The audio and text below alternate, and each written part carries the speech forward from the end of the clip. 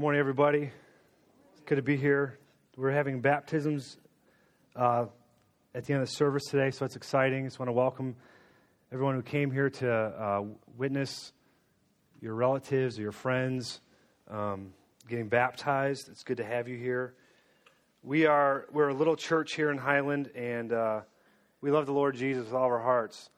And so we love to look at God's Word together and dig into what He has to say for us. We're currently in a series on vocation. And a lot of times we say vocation, we think just work. But God has got a calling for us in many different spheres of life. And today we're going to look at your calling in the church. So this is our last part. This is part 5. This is the last message on vocation. If you want to turn with me to Romans 8. We're looking at this passage. I'm going to pray. Dear Lord, we just thank you this morning for the privilege of singing your praises. Thank you for the privilege we have to gather together in your name, look at your word together. And Lord, we ask this morning that you would give us hearts that are soft and ready to receive your word. We ask that you'd remove distractions and help us to not only hear your word, but be doers of your word. God, thank you that you've got a calling on each one of our lives, and you've put us into certain places, and you've given us the church, your body. Lord, help us to live these things out. In Jesus' name, amen. 3 pastors got together for coffee one day and all found that their churches had bat infestation problems. I got so mad, said one, I took a shotgun and fired at them. It made holes in the ceiling but did nothing to the bats. I tried trapping them alive, said the second. Then I drove 50 miles before releasing them, but they beat me back to the church. I haven't had any problems, said the third. Well, what did you do? Asked the others, amazed. I simply baptized and confirmed them, he replied. I haven't seen them since. As we begin to talk about church and look at what church is meant to be and the way God calls us into church, undoubtedly, as many people as we have sitting here today, there's going to be all different kinds of experiences. Some experiences at church have been great for some people, and other people have been really, really terribly hurt by the church. And so as we begin to talk about this, the temptation would be to kind of backload all of your thoughts on church by what you've experienced in the past. And what I'm going to ask you to do today is to look at church from the eyes of the Bible and say, God, what do you have for church? How do you want church to operate? How is it that you've designed church, and why do we even have church in the first place? And so as we come into this, I don't want you to come in with all kinds of weird notions or anything like that of what church should be. But let's allow the Word of God to shape our understanding of what church should be. So, looking at this, I was thinking, why do we do church? I mean, why do we gather? Why do Christians across America and the world gather together at different days and different places? And here in America, it's Sunday morning. Why do we do this? Who came up with the idea of church? I mean, who came up with the idea that, hey, we're going to sing some songs, we're going to look at God's Word, and then we're going to talk about what's going on in the church? And why do we do these things anyways? And why do we make such a big deal about church? Why is church such a big deal? Why is it that Christians get so excited about church and talk about church and revolve their lives around church? Well, as we look into our vocation, and vocation is a calling into something. We see that God calls us into a workplace. God allows each one of us a certain calling. And so there may be a farmer who is called to raise crops, to provide food for people. We also have our calling as citizens to a particular country. We're called to be here in America. We're called to better our communities and get involved in politics and vote and pay taxes and pray for those in authority over us. We're also called to a family. God calls each one of us into a family, and the way He cares for us, the way that He loves us through our family. And now we look at the church. And so often, like I said before, we've got all these ideas of church. We see on TV pastors who are asking for your money constantly, or pastors with fidelity issues, churches closing their doors because no one's showing up anymore. And we may think at first glance that the church is just kind of this thing that Christians do to kind of make themselves feel better on a Sunday morning. But yet, Christ is present in the church. Christ is in our midst, just like He's promised to be, in the preaching of the Word, in the sacraments, with His people. And it's not just a building. As we talk about church, it's not just a location, a structure that we have on this street or down the street. Church is God's body of believers together, coming together for a purpose. That's the church. Church is not this building. The church is not this location. We are the church. We are the body. So how does that all work? We're going to look at how this whole thing works, okay? But to understand how church works, we need to understand who we are, what our calling is. And so the calling to be a church is preceded by another call, and that's a call of faith. We're going to look at that in Romans 8. Romans 8, if you want to turn there with me to verses 28 through 30. This is what we read in Romans 8, 28 and 30.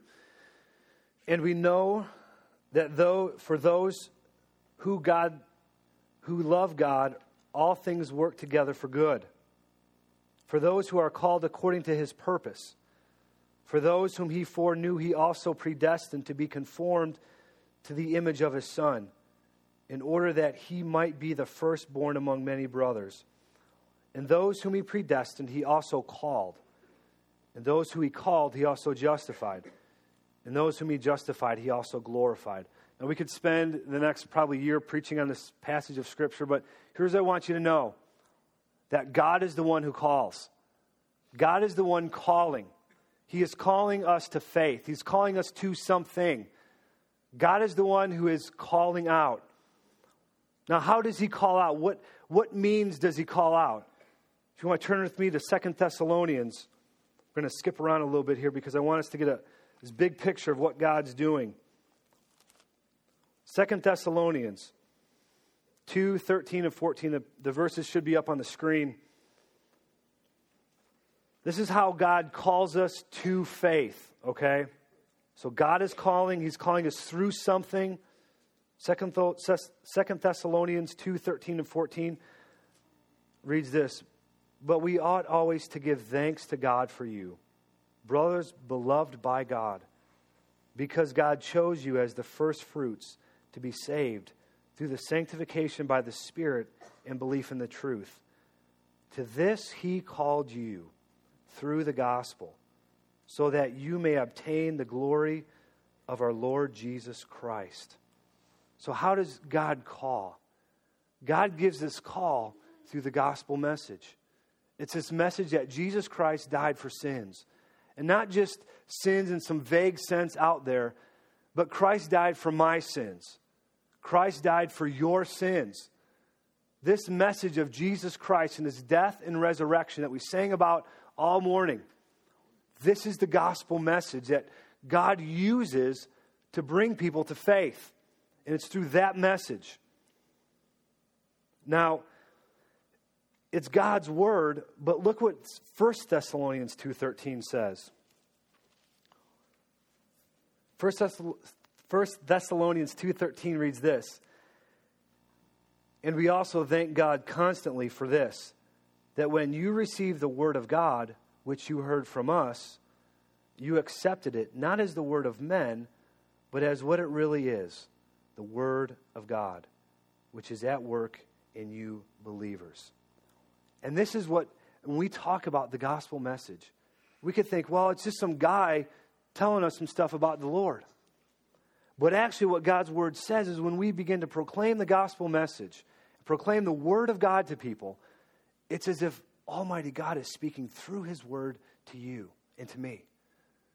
God is at work through His Word. God is speaking to us through His Word. It's not just man's word. When we open this Bible, this is God's very word to us. The good news is for us that God's word is at work. You don't have to turn there, but Hebrews 4:12 says this: God's word is living and active. This book is not just some textbook. It's not just some good novel. It doesn't have just a collection of good stories. This is God's almighty word that He has promised is living and active. There's no other book in the world that is living and active. There's no other book in the world that God has said, I'm going to cause my Spirit to bring these words to life. And when we proclaim these words, you are proclaiming the very words of God. And it produces something. It calls people to faith. Calls them to trust in Jesus. The good news is that God's word is living and active, but it also always accomplishes something. Isaiah 55:11 says God's word is accomplishing something. I want to read that for you real quick. Isaiah 55:11. And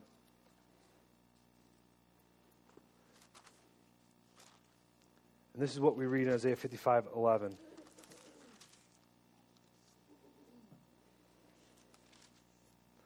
So shall my word be that goes out from my mouth. It shall not return to me empty, but it shall accomplish that which I purpose, and shall succeed in the thing for which I sent it. This is God's promise to us. His word never returns empty. It never returns void. It has purpose. It accomplishes something. So what does God's word accomplish in us? Is it calls us to faith. Well, in the Word of God, we see a number of things. We see, number one, we see a law. We see a law that God presents to us, and He says, if you would be right with me, if you want to enter into relationship with me, you've got to obey these laws, these rules. Because I am a perfect God, because I am holy, because I am righteous, therefore you need to be holy and righteous as well. And here's how. Follow these rules. We think about the 10 Commandments. We measure ourselves up to these rules that God's given us. So one of the 10 Commandments, don't lie. We have all lied. Every one of us has lied. If you say you have not lied, you are a liar. You implicate yourself. But not only that, we also see don't steal. We've all taken things, either from work, from a store, from a friend's house. We've taken things. We're thieves. Not only that, but we also see God say, do not use my name in vain. That means don't use my name in any unholy way. We've laughed at jokes with God's name in it. We've seen movies that does not honor God's name, and we've been fine with it. We've said God's name in a way that is not honoring to God. You know what that makes us? It makes us blasphemers. There's a very serious charge that God puts. As we joke around, as we talk about God, He says, don't do it in a way that's dishonoring to God. It makes you a blasphemer. Those are just 3 of the 10. We've failed all of the 10 Commandments some way in our lives. You know what that does? It shows us our failure. And what it does, it brings condemnation to us. Because we realize to get right with God, how are we ever going to do this? How much good would I have to do in order to outweigh my blasphemy? How much good would I have to do to make up for one use of God's name that is not honoring to Him? It brings condemnation. We realize, I don't measure up. I'm never going to make it. There's no way for me. But God's word also shows us this. It shows us the gospel. It's the good news. This is why it is good news. Because we don't measure up. Because we can't make it on our own. Because we can't do enough good in order for us to be made right with God. So what God did is He sent His Son, Jesus Christ, to live a perfect life in our place and die on the cross for our sins, our disobedience, our failure. Romans 1:16 says the gospel is the power of God for salvation. Not only that, but we see in 1 Corinthians 1:9 that God calls us. God calls us. God is calling you into fellowship with Himself. He's calling you into relationship. And then we see that this call, this power of God, is a gift to us. Ephesians 2:8 and 9. Ephesians 2:8 and 9 reads this. For by grace you have been saved. This grace, this gift of God, this love and mercy that we did not earn or deserve. For by grace you have been saved through faith. And this is not your own doing. It is a gift of God, not a result of works, so that no one may boast. And I think so often for myself or even the church, we think, well, if I do enough good, God will be happy with me. He'll accept me as long as I do enough good, as long as my good outweighs my bad. As long as I make up for that stuff I did last night or I did this morning or that word I said or that thing I looked at or as long as I do enough good, I'll be right with God. But as we look at these 10 commandments that God's given us, how we failed over and over and over again, we understand that we can't make up for it. What are we going to do to make up for blaspheming? How much good would we have to do? And he says, you can't do enough. And that's why I've given you a gift. If you had to work for this salvation, if you had to do enough good for this salvation, it's no longer a gift. It's simply a payment. If I gave you a car and you said, you know what, let me give you $4,000 for this car. I said, okay, that's great, thanks. It's no longer a gift. You bought it. You paid for it. It's a payment for something. And God says, look, with salvation, it is a gift of God. And it comes by faith, believing that Jesus Christ has died for our sins. All these ways in which we fail to measure up, He paid the price for those sins. He has given us a gift of salvation. That's God's grace. That's what we see in God's Word. So Christians are not those who just attend church, just do some good religious things.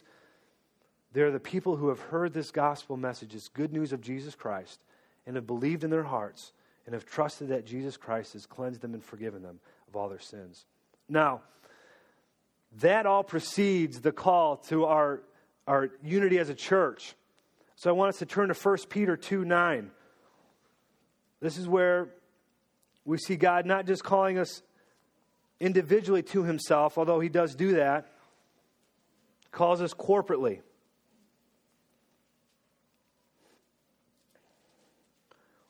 This is what we read in 1 Peter 2:9 and 10.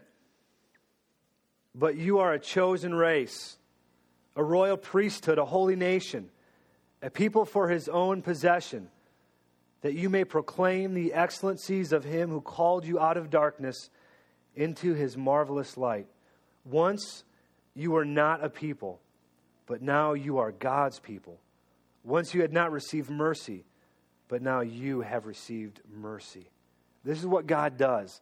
God calls us to faith, calls us into fellowship with Himself, calls us to forgiveness of our sins, and a unity with Him, but then He calls us together as God's people. God is calling us together as one.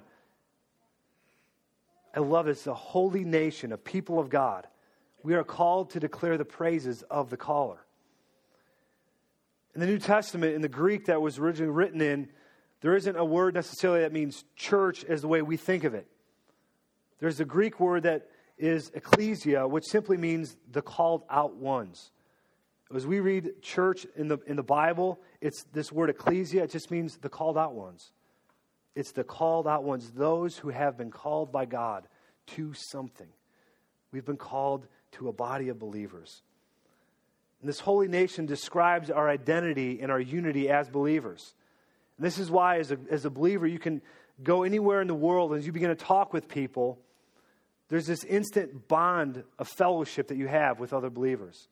I was at Lincoln Center this week. I was at my daughter. She's in gymnastics. I was dropping her off, and you have to stay there. And I was talking to the guy next to me. Find out he goes to Suburban Bible Church. He's a godly man, loves the Lord. And there's this immediate bond that we have in Christ.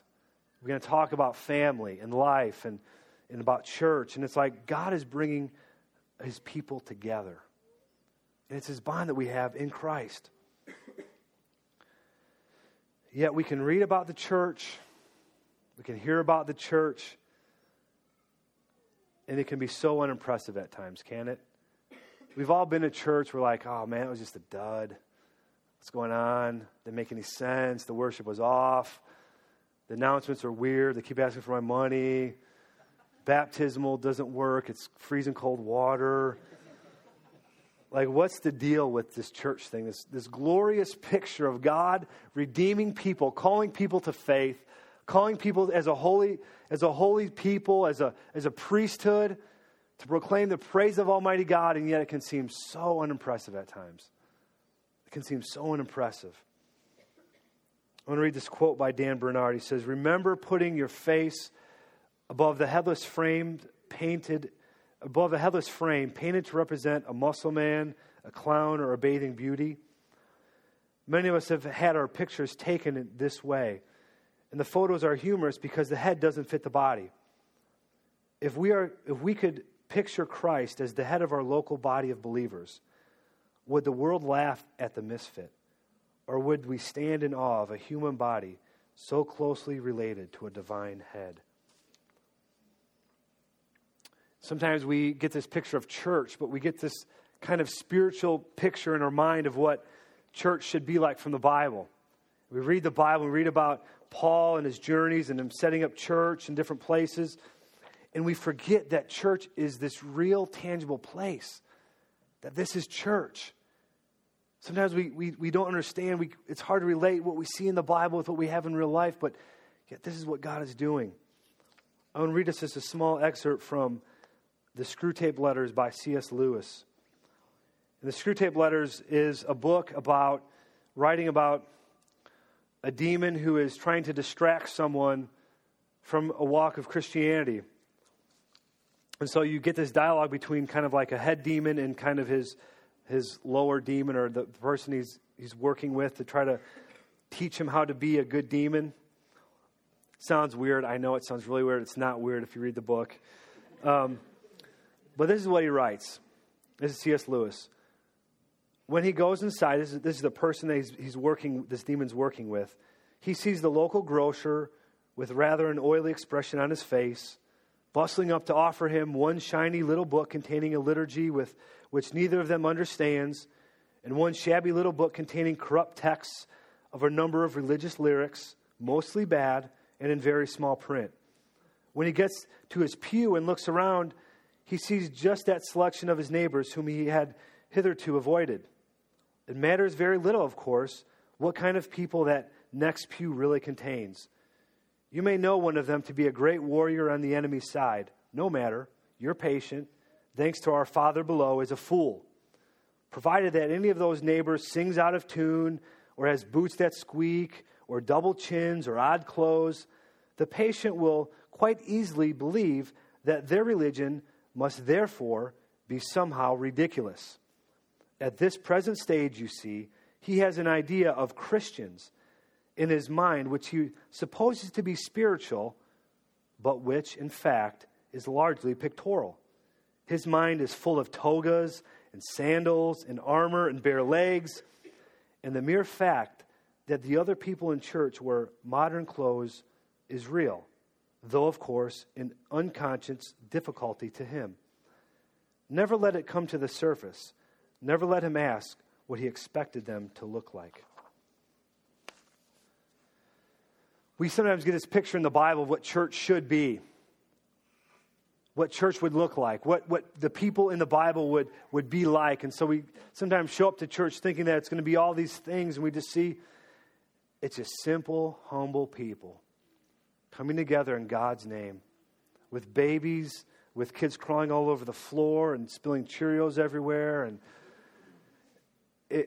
it's just the people of God coming together. And that's what he called us to be. The church may not look like anything special, but this is the body of Christ, and it's rooted in all eternity. I want to read this quote by Gene Edward Veith, and he writes this: "In all of the ordinariness of a local church and an average Sunday morning worship service, Christ, as with the other vocations, though this time in a spiritually saving way, is hidden. He is actually there wherever two or three are gathered in his name. He is present in his word and in his sacraments and in the hearts of all believers, who, though drab and lowly and nothing special on the outside, make up, nevertheless, a royal priesthood, whom Christ has called and in whom he dwells." we may look around and see, man, church is kind of average. There's any high-profile people here? Is there any great and famous people? Just some neighbors, some friends, some people I know. But yet this is where God is at work. God has promised to be right here in our midst. As we gather in His name, He is here with us. And this is why we get excited about church. Because there's nothing else in the world like church. That God has promised, the gates of hell will not prevail against His church. There's nothing else that God has made that promise to. It's not a business or a country. It's His church. That's who He's made this promise to. And so in our giftings in church, we serve one another. And that's the point of vocation. How we serve and love our neighbors, those sitting around you. So in church, we have people who work in the nursery. We have a finance team. We have a sound team. We have a worship team.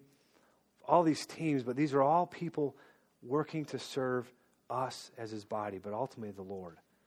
And so the worship team may sit up here on a Sunday morning and sing songs. They do this to serve us. To serve us so it points us to Christ. They're loving and serving us in this way. And this is the way that we see the tangible reality of what God has done and who God is in our lives. Sometimes we think Christianity is kind of this vague thing, this spiritual thing we've got going on with God, but what does it look like in real life? It looks like His church. That's the reality of who God is, what He's doing. And so today we are going to celebrate baptism. It's one of the ways that we celebrate new life in church. And this for us is exciting because this is the visible demonstration of what God has done in someone's life. It's a testimony to God's saving power in our midst. So we're going to end here. We're going to take communion together before we leave, before we celebrate baptisms. But I want you to consider a couple things. This is God at work. This is what God is doing. God is at work in the church.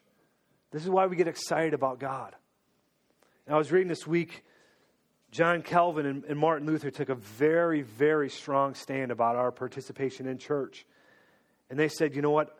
For us to live out the things that we see in Scripture, the one another's, the caring for one another, bring our gifts to one another, all these things the Bible calls us to do, they say, you know what? You cannot do that apart from church. You can't. You can't do it on your own. There's no Lone Ranger Christians. You can't live these truths of God's Word out apart from a body of believers. It's got to be done in the context of church. So I said, if you are living apart from a commitment to a church, you're completely missing the point of all of God's teachings in the New Testament. It's got to be lived out in the church. So that's why we make such a big deal about church. This is why it's so important to us. We're going to pray. We're going to thank the Lord that He's given us the church. He's given us a place where we can celebrate His goodness to us. A place where we can live out these callings that He's put on our lives. So Lord, we thank You. Thank You, God, for the gift of Your church. Lord, thank You that You've promised that the gates of hell will not prevail against it. And God, thank You that You've not only called us to faith, but You're calling us to a body. Lord, we pray today that You would help us to see how we fit and how we work into Your calling as believers. God, thank You for the gift of Your Son, Jesus Christ.